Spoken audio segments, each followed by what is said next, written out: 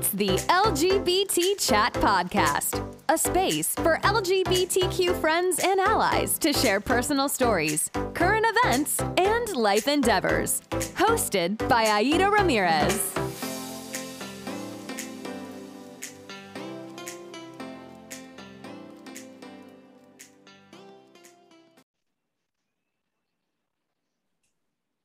Hey, everybody, you're listening to the LGBT Chat Podcast with myself, Aida, and Angel. Joining us tonight, we have a special guest, author, blogger, podcast drama.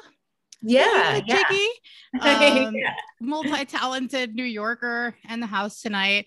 And every time I start this intro, I'm like, I'm not going to say, hey, guys, because I feel like that's not culturally appropriate anymore. Right. Right. I've gotten in trouble for that too. But it's so generational. When you grow up saying something. So, I mean, I'm not saying that we shouldn't evolve past that. We should, but it's just so in the vernacular, it's crazy. So I love y'all. I like the y'all. Yeah. Y'all. Yeah. Me too. I love I like the y'all.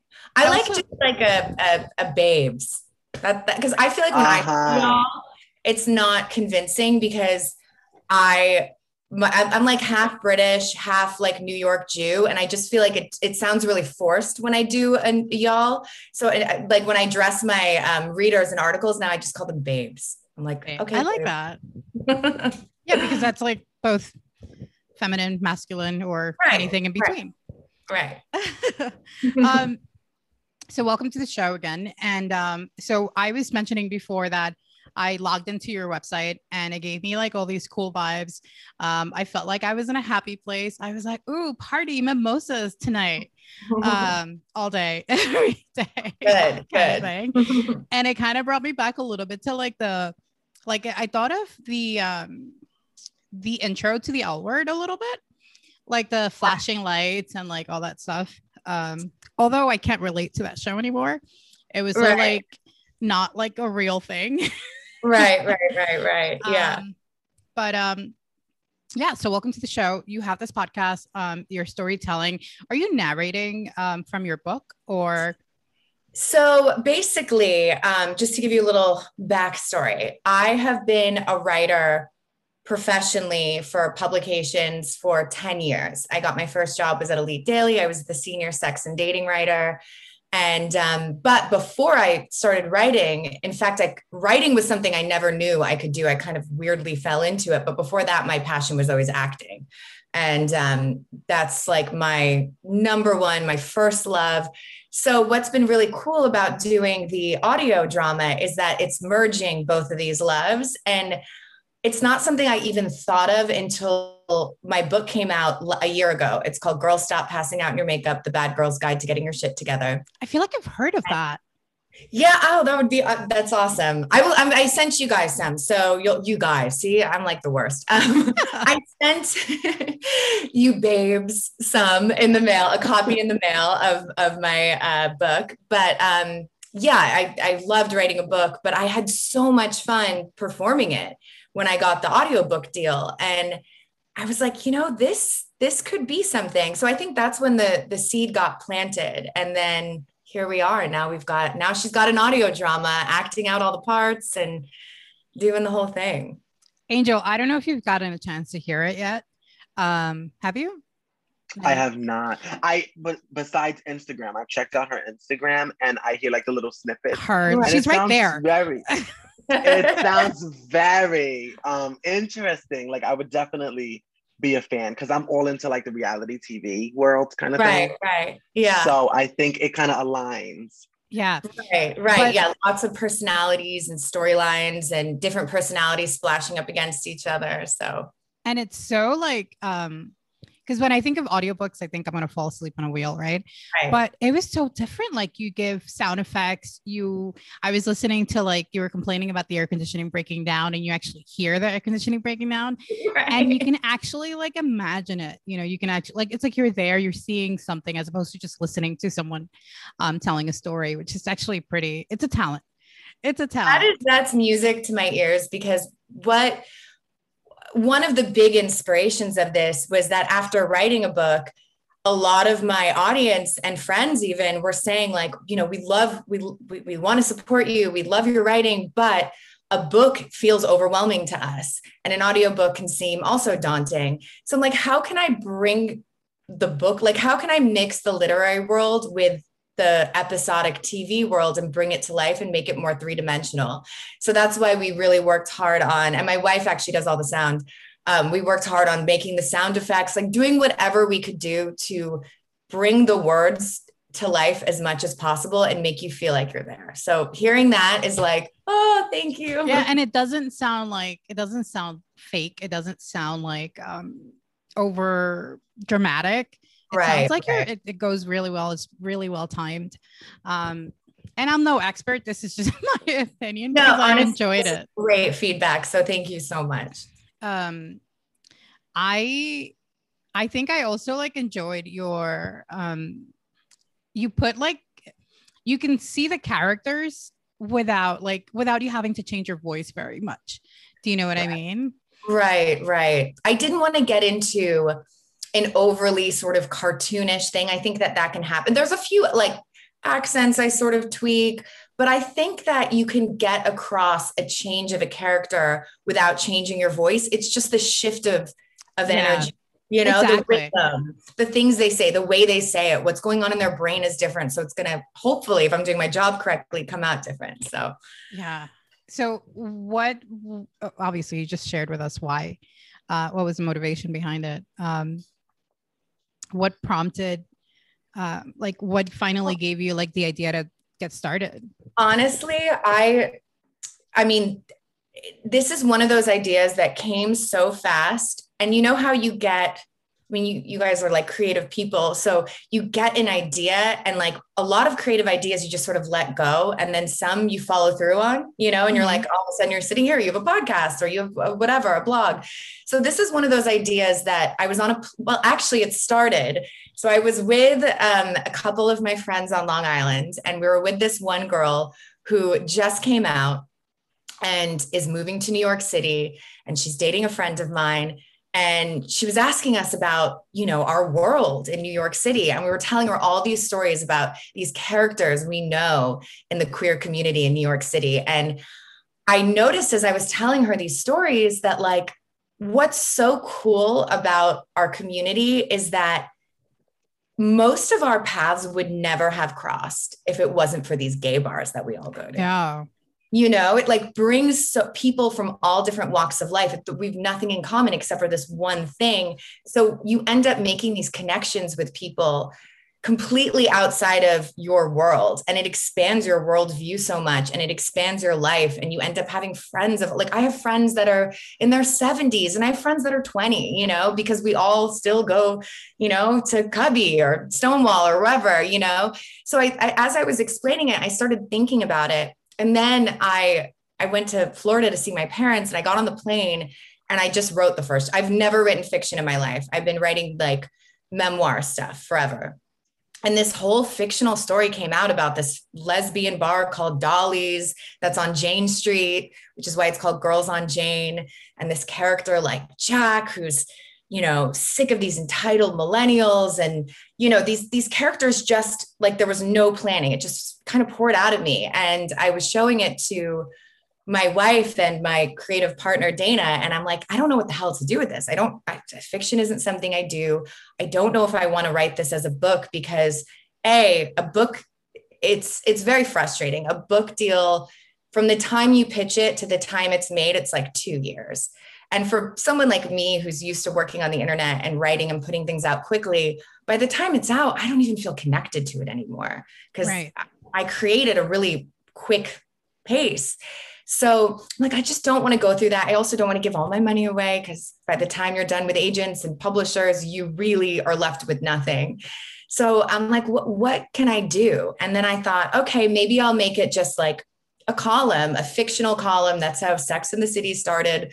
If you love or hate the show, no one can deny that it wasn't a wild success. And it started as a fictional column in the New York Observer that people loved. Then it became a movie and then a book. And I thought, what if I just like try that business model?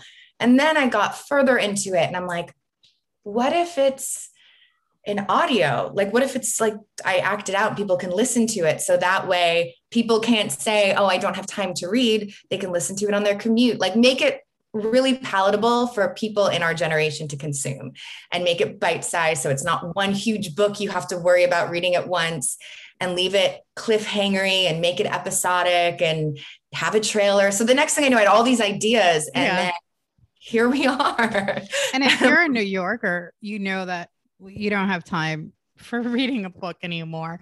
I have so many books I've started and I can't finish them. And it's like, you know, you're doing 5,000 things during the day. You probably have 2 or 3 jobs if you're living in New York. Absolutely. Just to sustain. So yeah, what a creative idea. It also kind of like, well, I moved to Nevada, but it kind of brought me back, and it reminded me of like why I miss it so much and why I would never go back. Right. Right. I'm not trying to make New York look perfect. Like these girls and New York, like I love it, but like any lover, it's a complicated, you know? Yeah. So, you know, and these bars, they're such a community, and it's hard to explain to people why not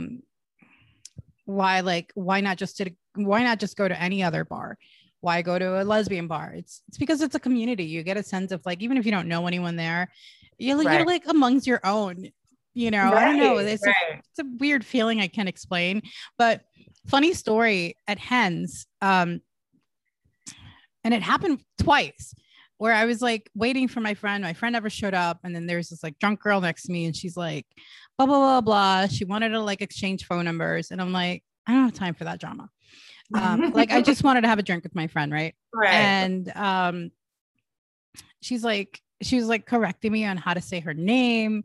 And I speak Spanglish. Like I think in Spanish, and I try to translate everything, and it doesn't come out right all the time. Point was that she's like, it's Carrie, not Carrie. And I'm like, who cares? I'm never going to call you. Right. So we're having a barbecue, like my ex and I, and she's like, oh, can you meet my friend who's coming over? It was actually her ex. And they can't find their way to where we are from the parking lot. And she was like managing the grill. And as I'm walking over, I'm like, oh, this is stupid Carrie. Carrie was her ex. And I'm like, what a fucking small world. And it happened twice. Right. Only a New York City thing. Right. That kind of thing does happen in New York. It's like New York feels like a small town, I think. I used to live in LA, and I don't know if Nevada is like this, but because things are so spread out, like I didn't run into people unless it was like going to a party with a specific group of people. Okay, maybe I'll run into so-and-so, but just walking down the street, I never even walked down the street. I would drive, park, go to my place, get back in my car, drive. And in New York, it's like you're in these little neighborhoods and you run into people on the street. Like I'm nervous half the time. Yeah. I mean, it's my dating track record over the past 10 years. I'm like, no, please. Yeah. But I think that's what I like about New York, that sense of a community, that you get to build these relationships with people that have like otherwise no connection to you. Like the grocery store guy, and I don't know, the same woman you run against running to your 7:05 train. Right. So it's pretty cool. There's something for everyone, I think, in New York. And because it's so diverse, you're bound to find something. Like they have the Chinatown, or like they like make these little nicknames for different areas, you know. And I just think that's so cute. And that's what makes New York, New York. Yeah, those little communities. There's a community and a space for everyone. There is a place in Manhattan, I don't know if you know, Angel, it's called Litchi. Have you guys ever heard of it? I've heard of it. It's where Little Italy meets Chinatown, and it's literally a corner of like Soho.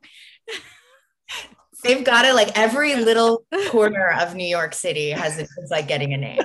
Somebody was like, I lived in Washington Heights for a while, and somebody was like, where do you live? I'm like, I'm in the Heights. They're like, what Heights? And I'm like, are there other Heights? Like, there's just Washington. They're like, oh, there's Jackson Heights. I'm like, nobody refers to Jackson Heights. Right.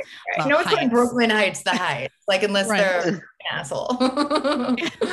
I had a friend tell me they lived on the Upper West Side, and I'm like, you live on 145th Street.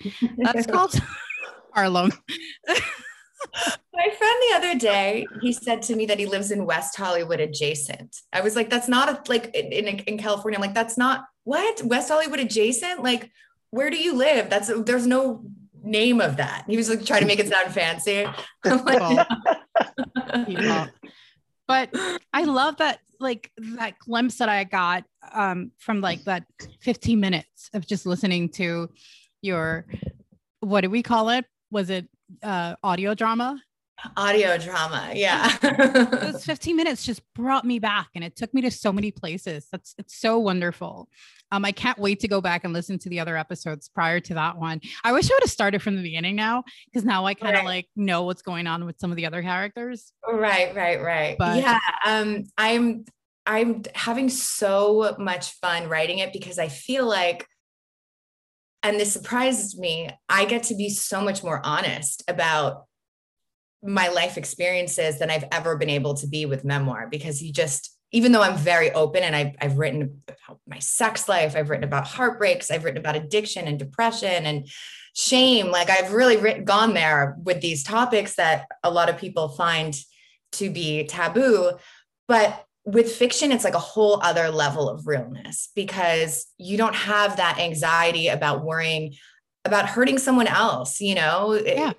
Or even exposing something about your family, like all this stuff. Now that I get a little bit older, I'm more conscious of that, and that matters more to me. And with the fiction, I'm really able to talk about these people. And one thing that was so important to me was that I don't want to present them as heroes. And I think there's pressure in the LGBTQ community to sometimes present ourselves as heroes to the outer world, because it makes so much sense. It's like when you're part of a community that's discriminated against and that people hate, you want to sort of protect them and be like, we're really good people. Don't say that about us.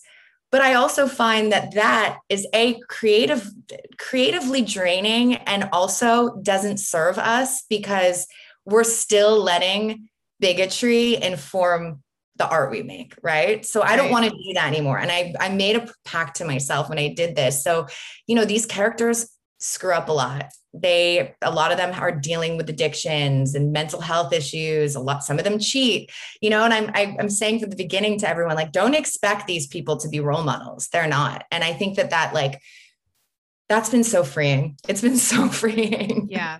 I think nobody talks about like all the issues and the trauma and the mental health,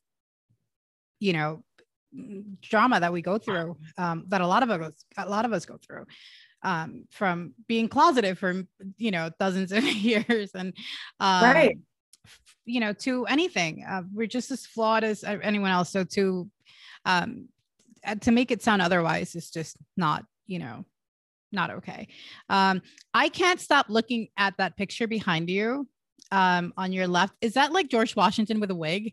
Oh my gosh. Okay. So I'm actually in my mom's house right now, and there's actually like 5 of them next to each other. It's a British designer my mom was in fashion in her youth. It's a British designer from the 70s named Zandra Rhodes.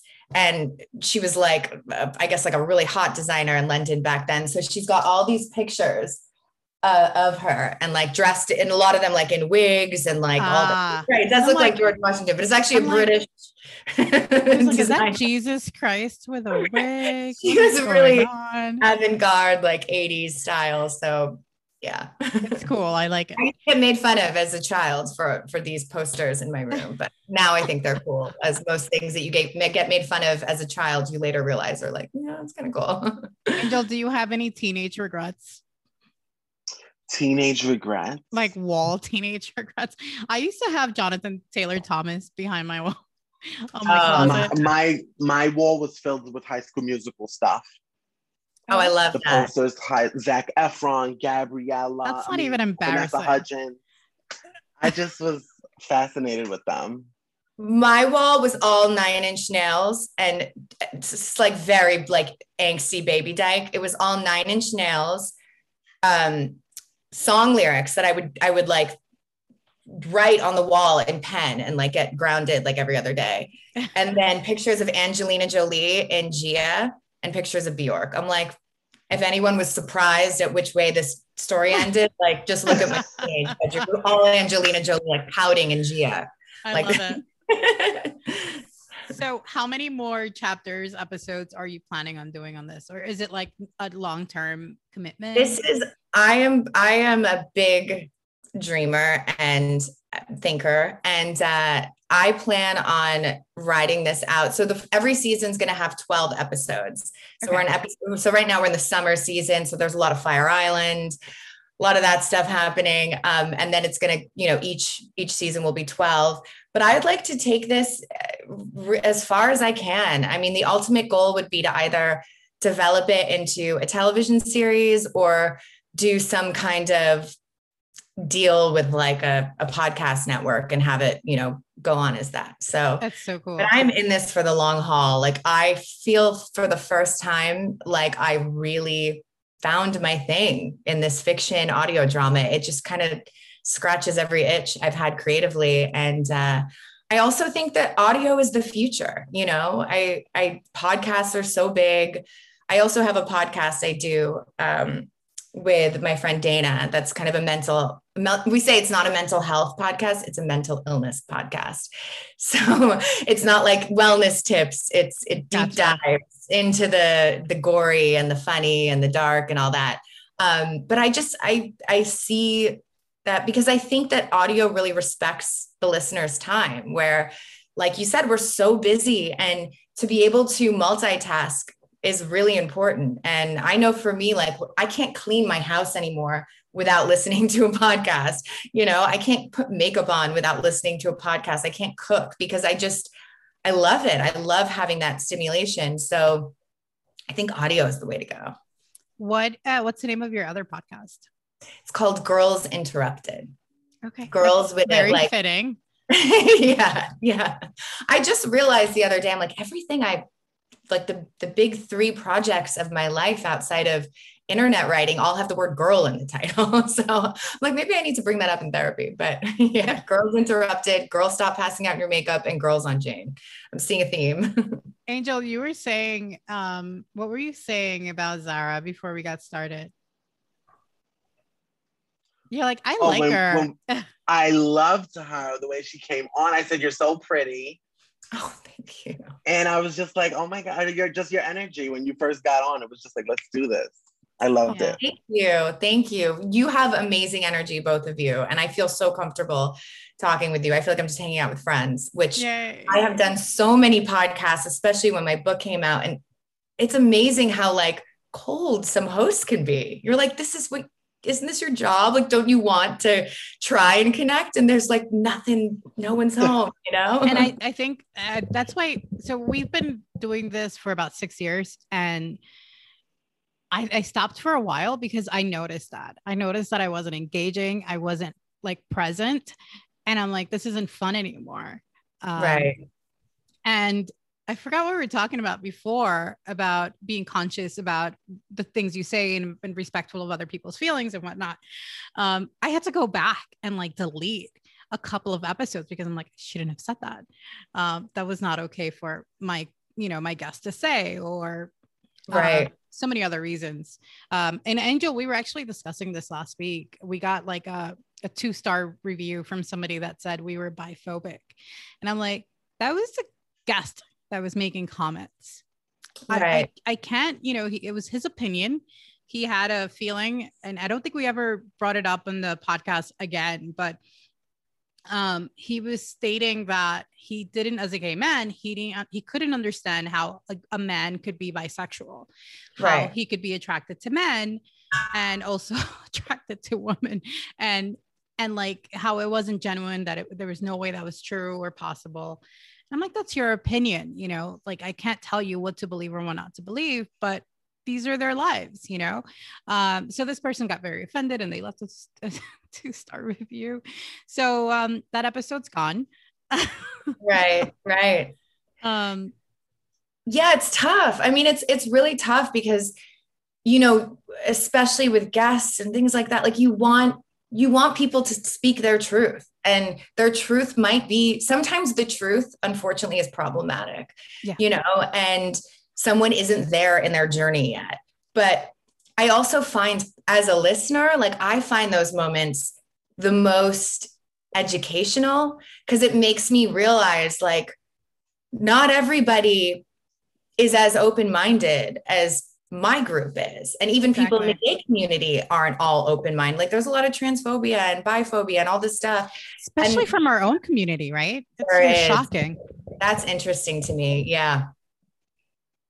I dealt with that a lot. I used to be the executive editor of Go Magazine, which is a lesbian New York-based magazine. And I came from mainstream media to gay media thinking, silly me, I was like, oh, after mainstream media and all the trolls and like the men that would just write me comments like, die slut, like literally like that all the time. Wow. I was like, this is going to be so easy. You know, my community is so loving and open-minded. This is going to be easy. And I was in for a rude awakening because within the first week, I was really confronted with a lot of transphobia from people in the lesbian community that were upset that I highlighted a trans woman who's a lesbian. Like I profiled her, they were pissed at me. And like all these and biphobia and infighting. Okay, wow, all right, here we are. Didn't realize, you know. I think especially in the LGBT community, people have to be a little bit more mindful of the fact that not everyone is as educated. Just because they're in the community, I know people who are in the community, they identify as gay or lesbian, whatever it may be, and they don't know like the ins and the outs of the community. It's so much. And I just think as long as we stand our ground and we represent who we're representing, I feel like everyone comes to the table representing a group of people. As long as you do that and you stay true to who you are, I really don't think it's the ball is in anyone's court to judge, because it's how you authentically feel, and how you authentically feel is how you feel, and nobody can say anything about it. I never understood that. Like, you can't tell me how to feel. Right. You can't tell anyone how to feel. And I find the thing I find tricky with that whole, like, what you said is so perfect and spot on. And not everyone, like, I think the key word is not everyone is as educated. That's the other thing. Some people are just assholes and like, screw them. Some people, and they're just bigoted, came out of the womb, chip on their, I don't know what happened like in utero, but they got a chip on their shoulder. But I think there's a difference between people that just haven't been educated. And that's a problem I see in our community, is the judgment against those people.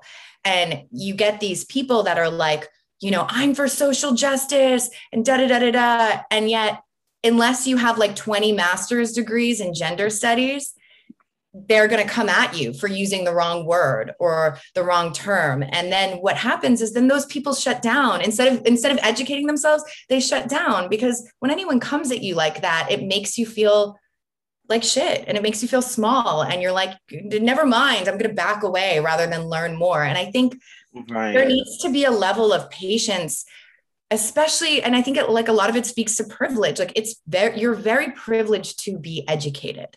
And some people didn't have the opportunities that you had. They've just been trying to survive and like make it out alive. So like, calm down and try and connect with them before you attack them. Obviously, if they're being outwardly hateful, that's a different thing. I'm talking about people who just don't know, you know? You guys are going to make me cry. But this was me in my 20s. Like, I was telling my friend before I came out, like, aren't you afraid of like going to hell? Like, at my gay friend. And I'm like, first of all, I'm not even religious. Like, I didn't, like, you know, and it was just something that like we had heard. Right? And I was just like, he's like, but where does it say that I'm going to hell? And I'm like, on the Bible. He's like, but where? He's like, I don't know. This is me at 22 telling like a good friend, you know, so like ignorance, right? Like, we have so many resources these days. I mean, you can speak to a watch, you can speak into your car, you can Google, ask Alexa, ask Siri, ask your neighbor, fucking get a newspaper. Like, it's everywhere, right? Like, there's no excuse to be uneducated. There's no excuse to not be. And I think I posted about this today. I am just so sick and tired of people not caring about things that don't affect them, just simply because if they don't, it doesn't trickle down to my little bubble. So I don't care about it. But what about your neighbor? What about your cousin's daughter? What about your future generation? Like, fucking give a fuck, you know? Give a fuck. Right. Give a fuck and like really give a fuck. Don't just do it on the internet. I see that so much of people who on the internet just repost every article and act like these activists. But then when it comes to their day-to-day life, like they don't talk to anyone outside of their bubble. They do not do anything in real life to support the people that they pretend to advocate for. Like voting. Right. Exactly. Like that's a prime example. Right. Something so simple as just like voting. Right. Right. Because they're like, well, my life won't change either way. But you know what? A lot of other people's lives are going to be so dramatically affected by the election. So like I kept saying during that, I was like, don't vote like your life depends on it. Vote like somebody else's does, you know, because your life might not. That's the truth, you know? Right. Right. I kept thinking about during the last election about this girl who had to, a lot of stories, right, that came out of the whole thing, but people that had to travel to other states before marriage equality to get divorced, to adopt. Their marriage was recognized in one place, but not in the other. People that were assaulted, that were sexually assaulted, that couldn't get an abortion or couldn't get proper like healthcare in their state. Like simple things. Well, those aren't simple things, but like it just goes beyond like immigration scope. Yeah. Like so many things like that affect like you just wouldn't, you look if like that's one of the things I think that's powerful about New York is that you are sort of shoved up against different kinds of people all the time. And I think it's really hard to hate people up close. So when you're sort of like isolated and you live a life where you're not around people who don't look dissimilar to you, and you're not around people who might be like living in fear of getting deported or anything like that, or on the streets. So you just kind of block it out. But I think New York, because you're just, whether you want to, even if you're super rich, like you have a penthouse uptown, you still are like, hopefully walking in the streets and seeing people. Yeah. And I think it does sort of inflate your empathy in an interesting way. Short story. I know we're deviating from oh my, I love it. I don't talk about anything. But we had, I have a really good close friend whose car broke down on the highway, and she was just in like a panic attack. And I'm like, dude, it's just a tire. Like, it's okay. She's like, you don't understand. The cops might pass by. And she's here. She's a DACA student. And she's like, anything can send me back home. Right. The wrong interaction with law enforcement can send me back home. So something as simple as a flat tire affected her mental, state to such degree that, and it's something that like, I couldn't understand, but seeing it in her eyes and her voice and her tears, it was so frustrating that we live in that kind of space. Yeah. I mean, it's so intense. My best friend in the world is, a DACA. But when we first became friends, he was illegal. He was living here illegally. And, one night a bunch of girls got drunk and he was the only sober one, and he drove, and of course got pulled over for something arbitrary that, normally it would just be like, fine, whatever. And then, he was in ICE in Miami, and it was like a huge, luckily he was able to get out, but just being close to his family in that whole situation, and really, and we're so close, we really walk through life together, and just seeing the stress and the anxiety in all of the members of his family all the time. And just thinking of how many people are, a flat tire is the end of the world to them. And it's like, don't judge anyone because you have no idea. And it's the simple privilege that we don't, our privilege, our simplest of privileges that don't let us relate and have empathy towards these people, towards our people, our community. Right. Getting back on track. No, I mean, honestly, this is also relevant because even though Girls on Jane is very sexy and has a lot of partying and nightlife, it was important to me to really represent and write about what I've seen and experienced. So all these things are in there. Like immigration it was especially coming up is going to be a huge theme with one of the characters. And like, again, the mental health stuff and issues pertaining to race and past traumas and all that. Like it's all connected. And, you know, so this is all, it's all very relevant is I guess that was my long way of saying this is very relevant. Yeah. And you know what? I liked that it was sexy, but not too raunchy. It wasn't like, oh, I'm blushing in front of other people kind of thing. Right. It was perfect. And that was only like 20 minutes that I got to hear. So I love it. Angel, did you want to add anything? I know you have our quote for today. I just wanted to add that I just love this whole idea of the audio drama. I just think it offers people who, like myself, who I can't pick up a book, and well, let me not say I can't, because I absolutely could. However, I hate reading. Right. So an audio drama would suit me 100 times more. And I think I'm not the only one. And it may not be as simple as someone just hating reading, but just someone who would love to be a part of this, but doesn't want to read. So now you just created another option for that person. And I just love it. I just love the different, what's the word? Like options, but it was a cuter word, but we're going to go with options for time. Options, because you just never know who you can touch with the different options that cater to their needs. So I love it. That's actually going to make me cry, because I think a lot of people would love to read if it wasn't for the reading part. Like certain brains, and they've done studies on it, don't process words the same way, you know, especially if you're like navigating dyslexia. Like I was diagnosed with ADD as a child. I was the worst student. That's something else I want everyone to know. Like you could have failed out of school and still become a writer, because I don't have a high school, like a college degree or anything. I barely graduated high school, and I've been a professional writer for 10 goddamn years. So keep going. But I really wanted to make this accessible to people who maybe their brains don't process words that well, like on a page, but they're going to get so much out of it by listening. We're all different learners. So why books in this tight little box? Yeah. I think the box needs to be broken open, you know? Yeah. I love reading, but it's also like, it's a challenge for me. I remember back in like even the 4th grade complaining that I would have to read something over and over and over again in order for me to retain one paragraph. Because I couldn't focus. And it's still the case, but like, if I'm really into it, I can do it, but it's so challenging for so many of us. So are you working on anything else we should keep an eye out for? Yeah. Well, I have my Girls Interrupted podcast as well. We start season 2 in about a week, but we do have we finished our first season. We have about 20 episodes up, and that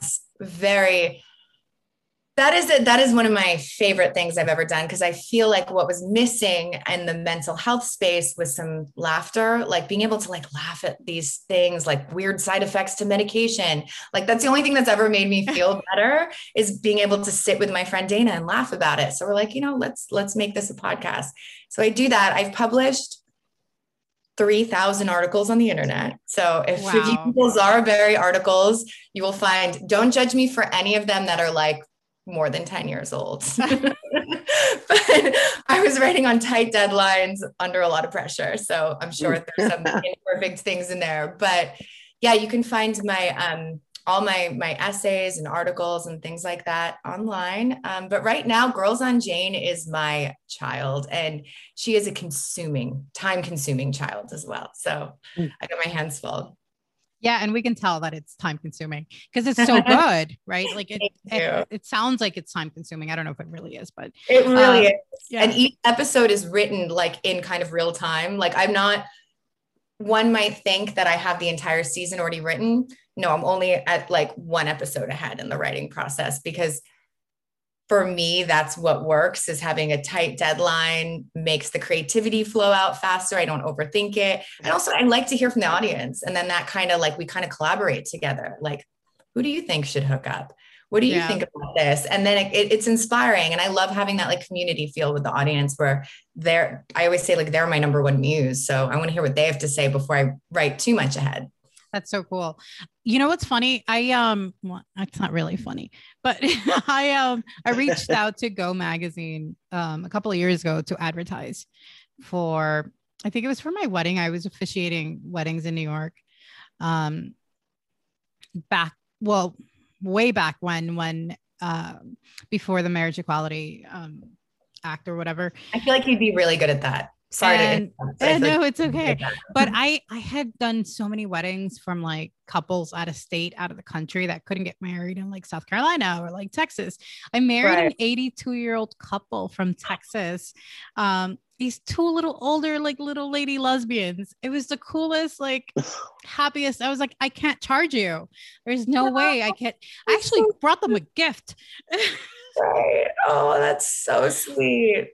Yeah. So I was trying to advertise for it in New York and at Go Magazine, and like the prices are a little ridiculous, but well, if you need a hookup, I'm still very good terms with everyone there. So thank you. Angel, you have our quote, right? Yes, I do. So the quote today is, everybody has a story.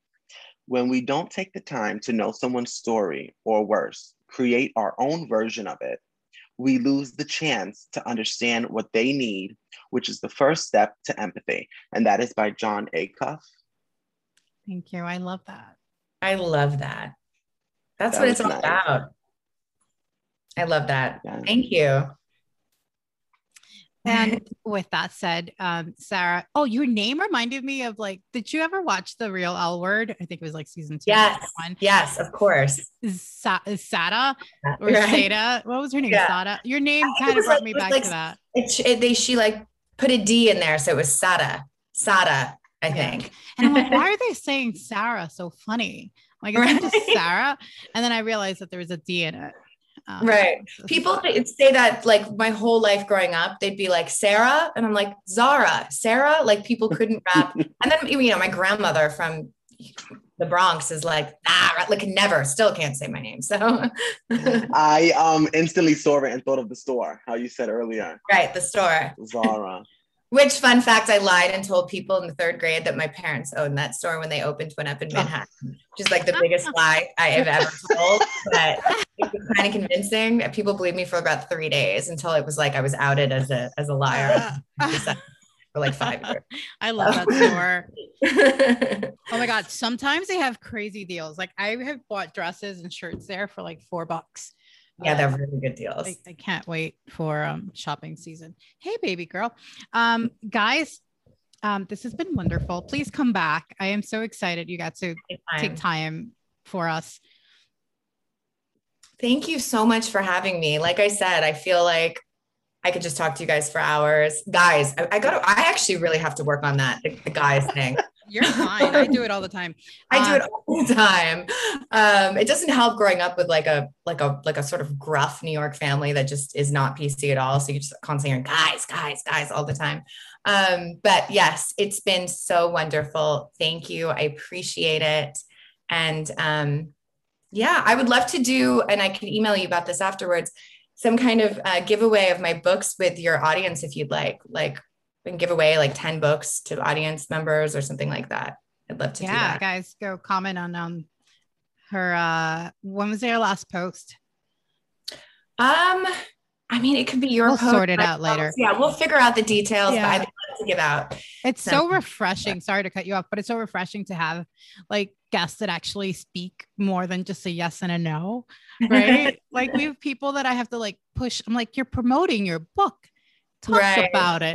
Right. I know. A lot of writers are really, really shy, I've noticed. And I don't have that problem. I go over, I talk too much. Like my parents got me a shirt when I was little that said, help, I'm talking and I can't shut up. Like, it can be a problem. But anyway, again, thank you.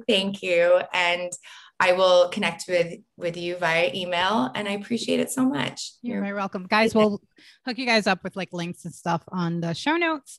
And until next time, everybody, happy trails.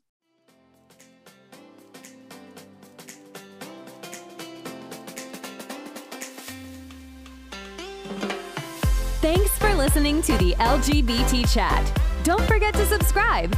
And remember, the grass is always greener where you water it. Till next time.